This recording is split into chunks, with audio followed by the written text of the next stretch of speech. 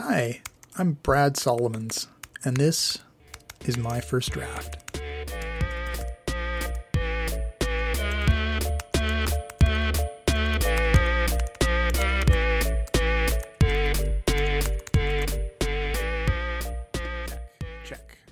Check. 1, 2. Are we recording? Okay. Hey, I'm gonna cut to the chase. I've just spent the last few months writing a novel, and my plan was to sit down and start editing it. I was gonna go through it, paragraph by paragraph. I was gonna crack open the story and... I don't know what I was gonna do from there. I've never been an editor. I've never even really been a writer. It's been a dream for most of my life, and I know I can put words onto paper and maybe even tell a story. But a novelist? What does that even mean these days? See, I started writing because, it seemed like the kind of thing that a novelist does. A novelist writes. And then after a lot of pages, what? I fish around with my story for an agent and hope someone thinks it's worth turning into a book. Maybe get it published. Maybe sell a few copies. And maybe it sits on a shelf in the library, hoping for a few people to read it. What a great plan. I mean, it would have been a great plan back in the mid-90s when I had just finished high school and I had years to work at it. And, maybe it still works that way for some people, but you're here listening to this show, so you already know that I have a different idea. What if instead of keeping my manuscript all to myself, editing it in private, hoping for some long-shot chance at a traditional publication, I just read you my story? It's a first draft, you understand. My first draft. It's the name of this podcast, after all, right? It's all still a little rough around the edges, and I'm hoping you'll listen with that in mind. But I'll take you through it, scene by scene, and, it'll all make sense if I just get to it. So, let's see. Right. Picture it. I open the story on a mountain. My prologue takes place in the forest, on some remote trail on that same mountain. And just as the sun is coming up, peeking over the crest, one of my characters is in the middle of it all, sprawled on the trail in the dirt. He's a guy named Ian. How did he get there? What's going to happen to him? Okay. How about I just start reading?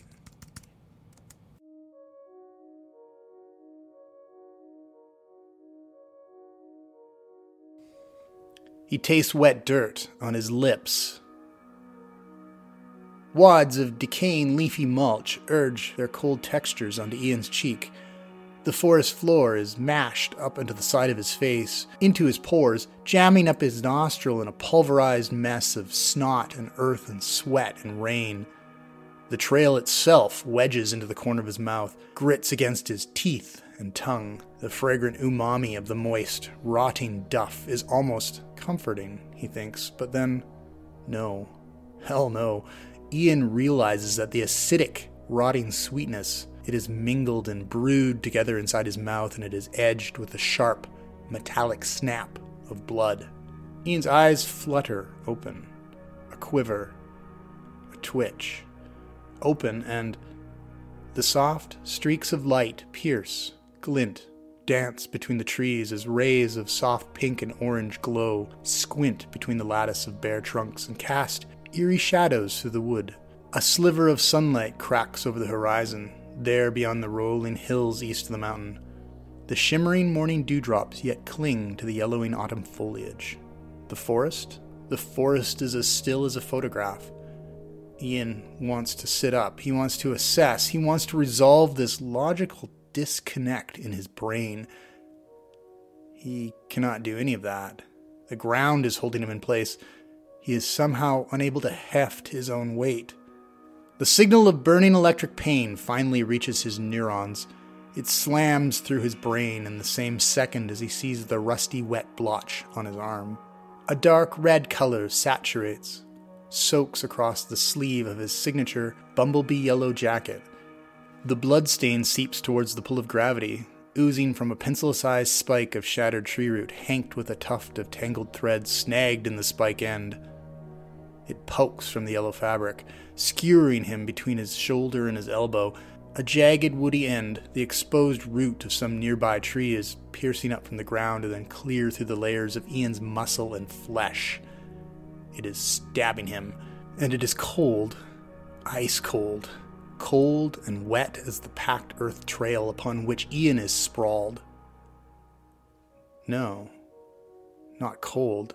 Shit, damn, it's not cold, it's a fire-hot iron through his bicep. The dawn squawk of a magpie tears through the silence of the alpine forest air. Where is his phone, he thinks. He needs to call for help, so where? Squatting on the trail, nearby, but also too far out of reach, a squirrel paws at a glint of reflected sunlight rolled in the mud of the trail. His phone, laying right there, face up, an inert slab of black glass and aluminum in the middle of the forest path.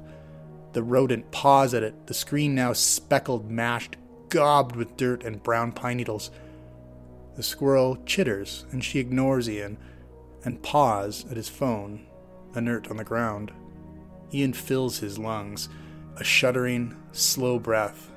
Weak, he blows the pain out through muddy lips and says with an effort, "Hey there, can you help? Are you good? I don't think I am." He tries to speak. His voice is more ragged than he had expected, hoarse. He attempts words again, and it takes effort to summon his vocal cords to bay above a raw whisper. Gurgling out through muddy lips, he says, "A bit closer, could you? Oh shit, my arm hurts. Could you drag my phone over this way, where I can reach it?" The squirrel freezes. Every hair, muscle, and tendon of her little rodent body tenses. Every movement pauses but the cautious little flicks of her eyes. She is locked in a motionless pose, in a starting gun hunch, ready to scurry into the protective canopy of trees in an instant. Ian tries to reach across to his arm, the arm still pinned on the trail by the tree root. His uninjured arm shakes, shudders as he extends it, his fingers weak. He reaches out, yet he is unable to twist himself, to reach far enough, unable to reach his satellite navigation wristwatch strapped to his pinned appendage. The digital display is faint, near invisible in the dim light. The watch is counting off the seconds on the liquid crystal screen. Another deep breath, another long exhale. The sunlight fringes and dims at the edges of Ian's vision as he feels himself floating away from the pain in his arm, a dreamy warmth.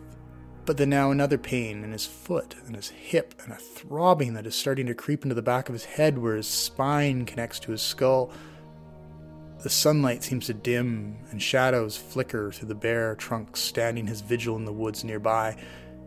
It is all hazier and softer. The world itself is blurring. Another deep breath, another long exhale.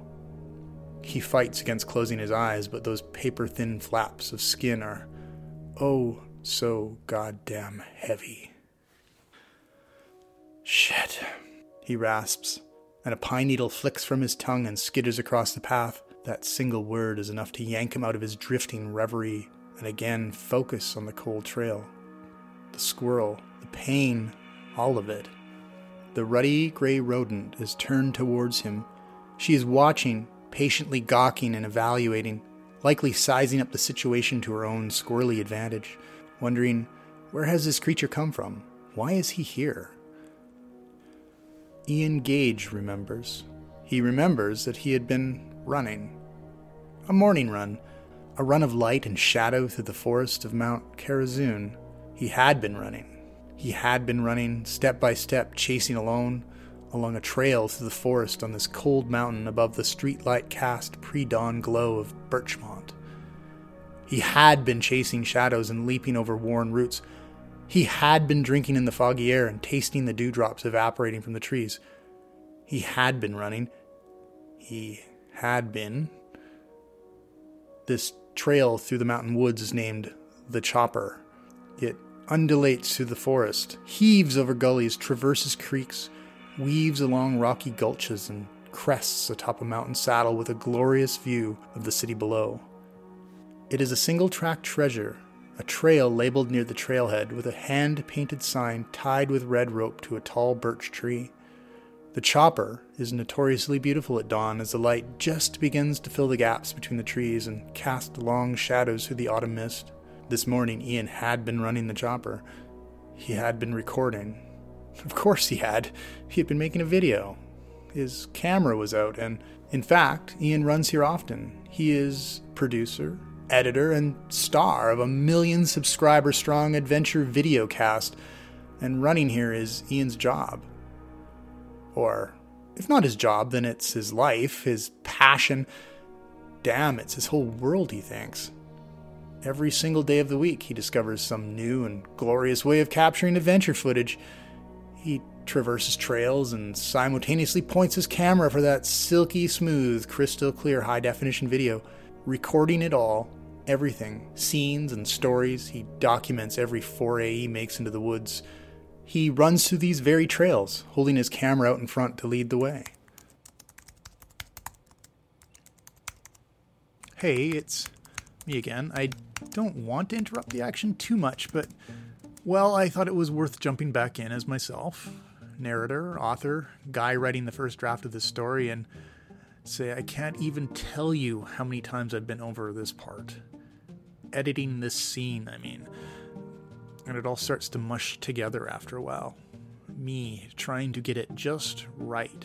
Because here's the thing. All the advice out there says to use your first chapter to hook your audience. That's the goal of page 1. Grab the reader's attention and keep them reading, or well, in this case, listening. So that's mine. A big, bold opening scene with a bit of mystery, a healthy dollop of blood, not to mention a cute but creepy animal, and, of course, the hint of some excitement lurking in the upcoming pages. It's all meant to hook you into turning the next page, because the next scene, I'll jump into the main plot, and it'll be full speed ahead. With that, I'll introduce a few more characters and begin to build up the mystery of it all. We've got a long way to go, and if I intend to write a successful novel, I can't have you quitting on the first page, now can I? Where are we then? You've met Ian. Check. He's a runner, internet influencer. He got himself tripped up and injured on a mountain trail. He's all by himself and looking like he might be in a spot of trouble. You should be wondering how this poor guy is going to get out of this predicament. Maybe even start to sympathize with him? Does he come across as sympathetic?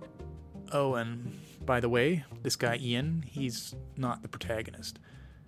I mean, he will be a pretty big part of the story and all, but okay, think of it this way. You know those cop procedurals or hospital dramas and how they always seem to open up on the victim or the person with the weird disease? Or, you get it. That's our guy, Ian. He's that guy. So what happens next? Let's keep reading. A camera, or just his phone, held at arm's length, out in front of him, nabbing the blur of the scenery, recording as he dashes along through the single-track wilderness.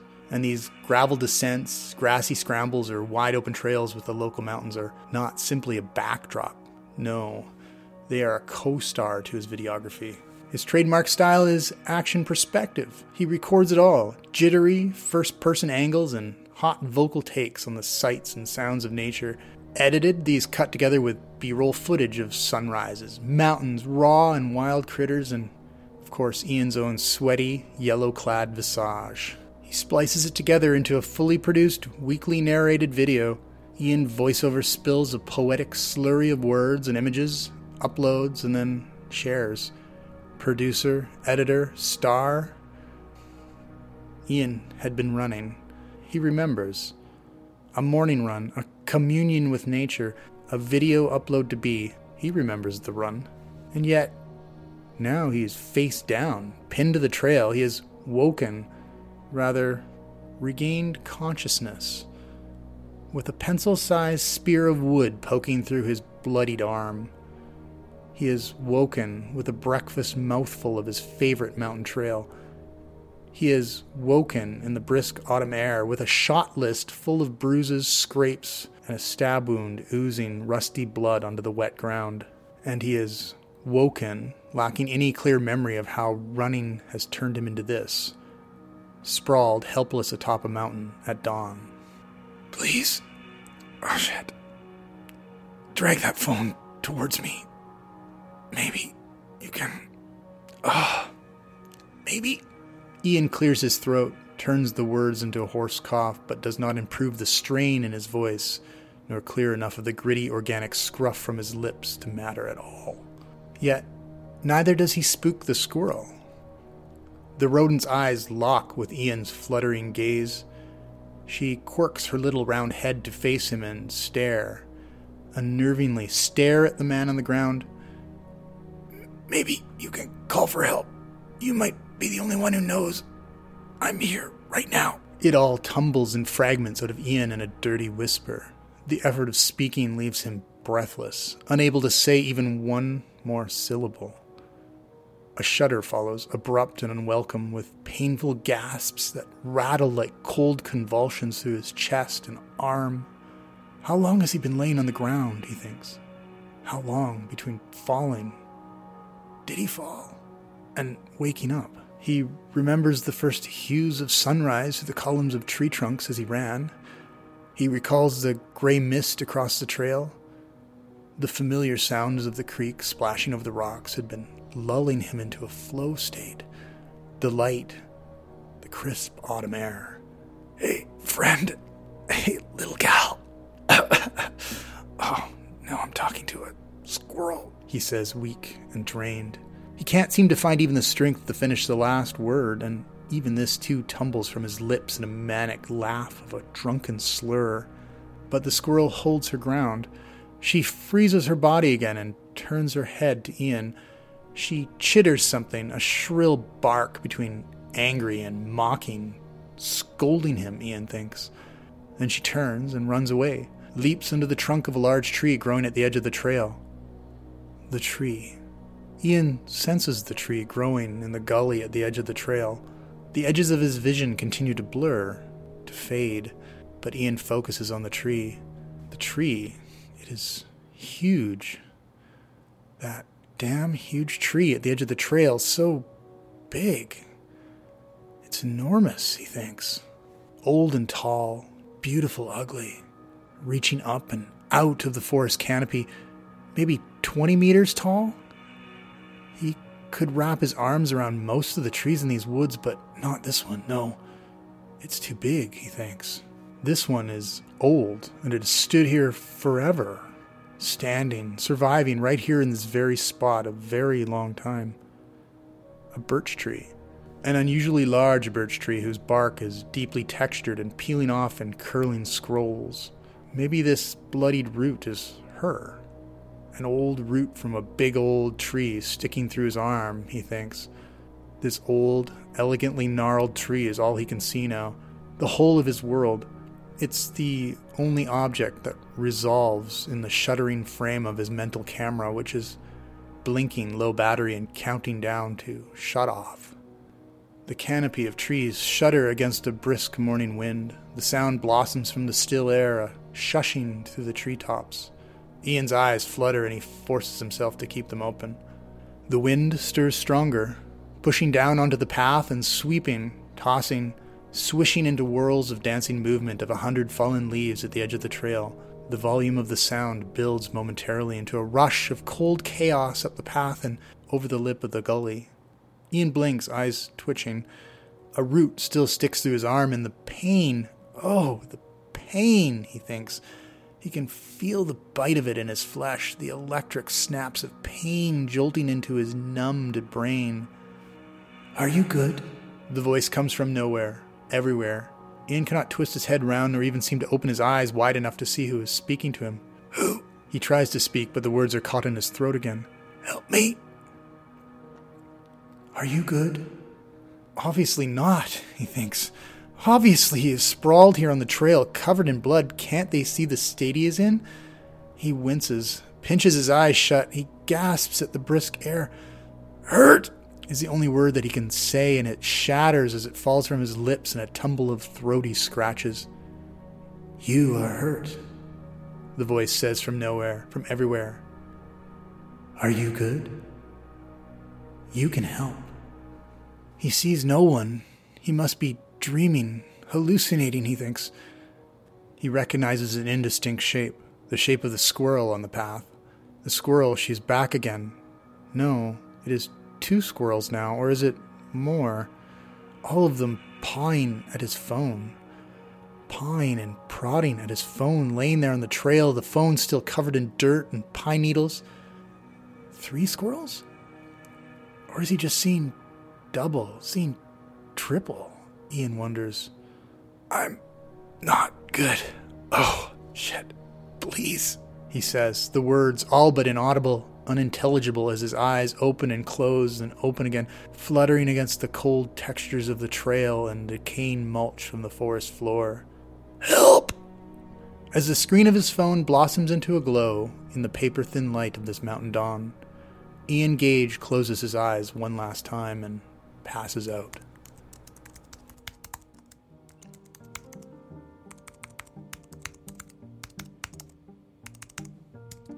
If this was one of those procedurals I mentioned earlier, here's where the scene would fade to black and the opening credits would roll. Instead, you get me. And so that was the first scene of my first draft. And the story blows up from there. I think you'll like it. More characters, more intrigue, some wild and crazy paranormal mysteries. I've got a pretty solid story in the works, and if I can just get through it all, edit it out, I mean, I think it might be something. Maybe even something worth printing up in that traditional way, you know? Well, maybe. Long shot, remember? So I'll keep reading, and you'll keep listening, and look, it's all just a plan right now. It's a big idea, and like all big ideas, it's going to take time to work through. And in the meantime, well, this is the first episode of a podcast. I'm pretty sure those are still a thing, right? And if you do keep listening, worst case scenario, you'll spend a bit of time to get to hear the story of a guy who stumbled through an attempt to write and edit and publish the first draft of his story. Best case, well, stay tuned, and together we'll see where I can go with this. Thanks for listening. This has been a Squetchy Co. production.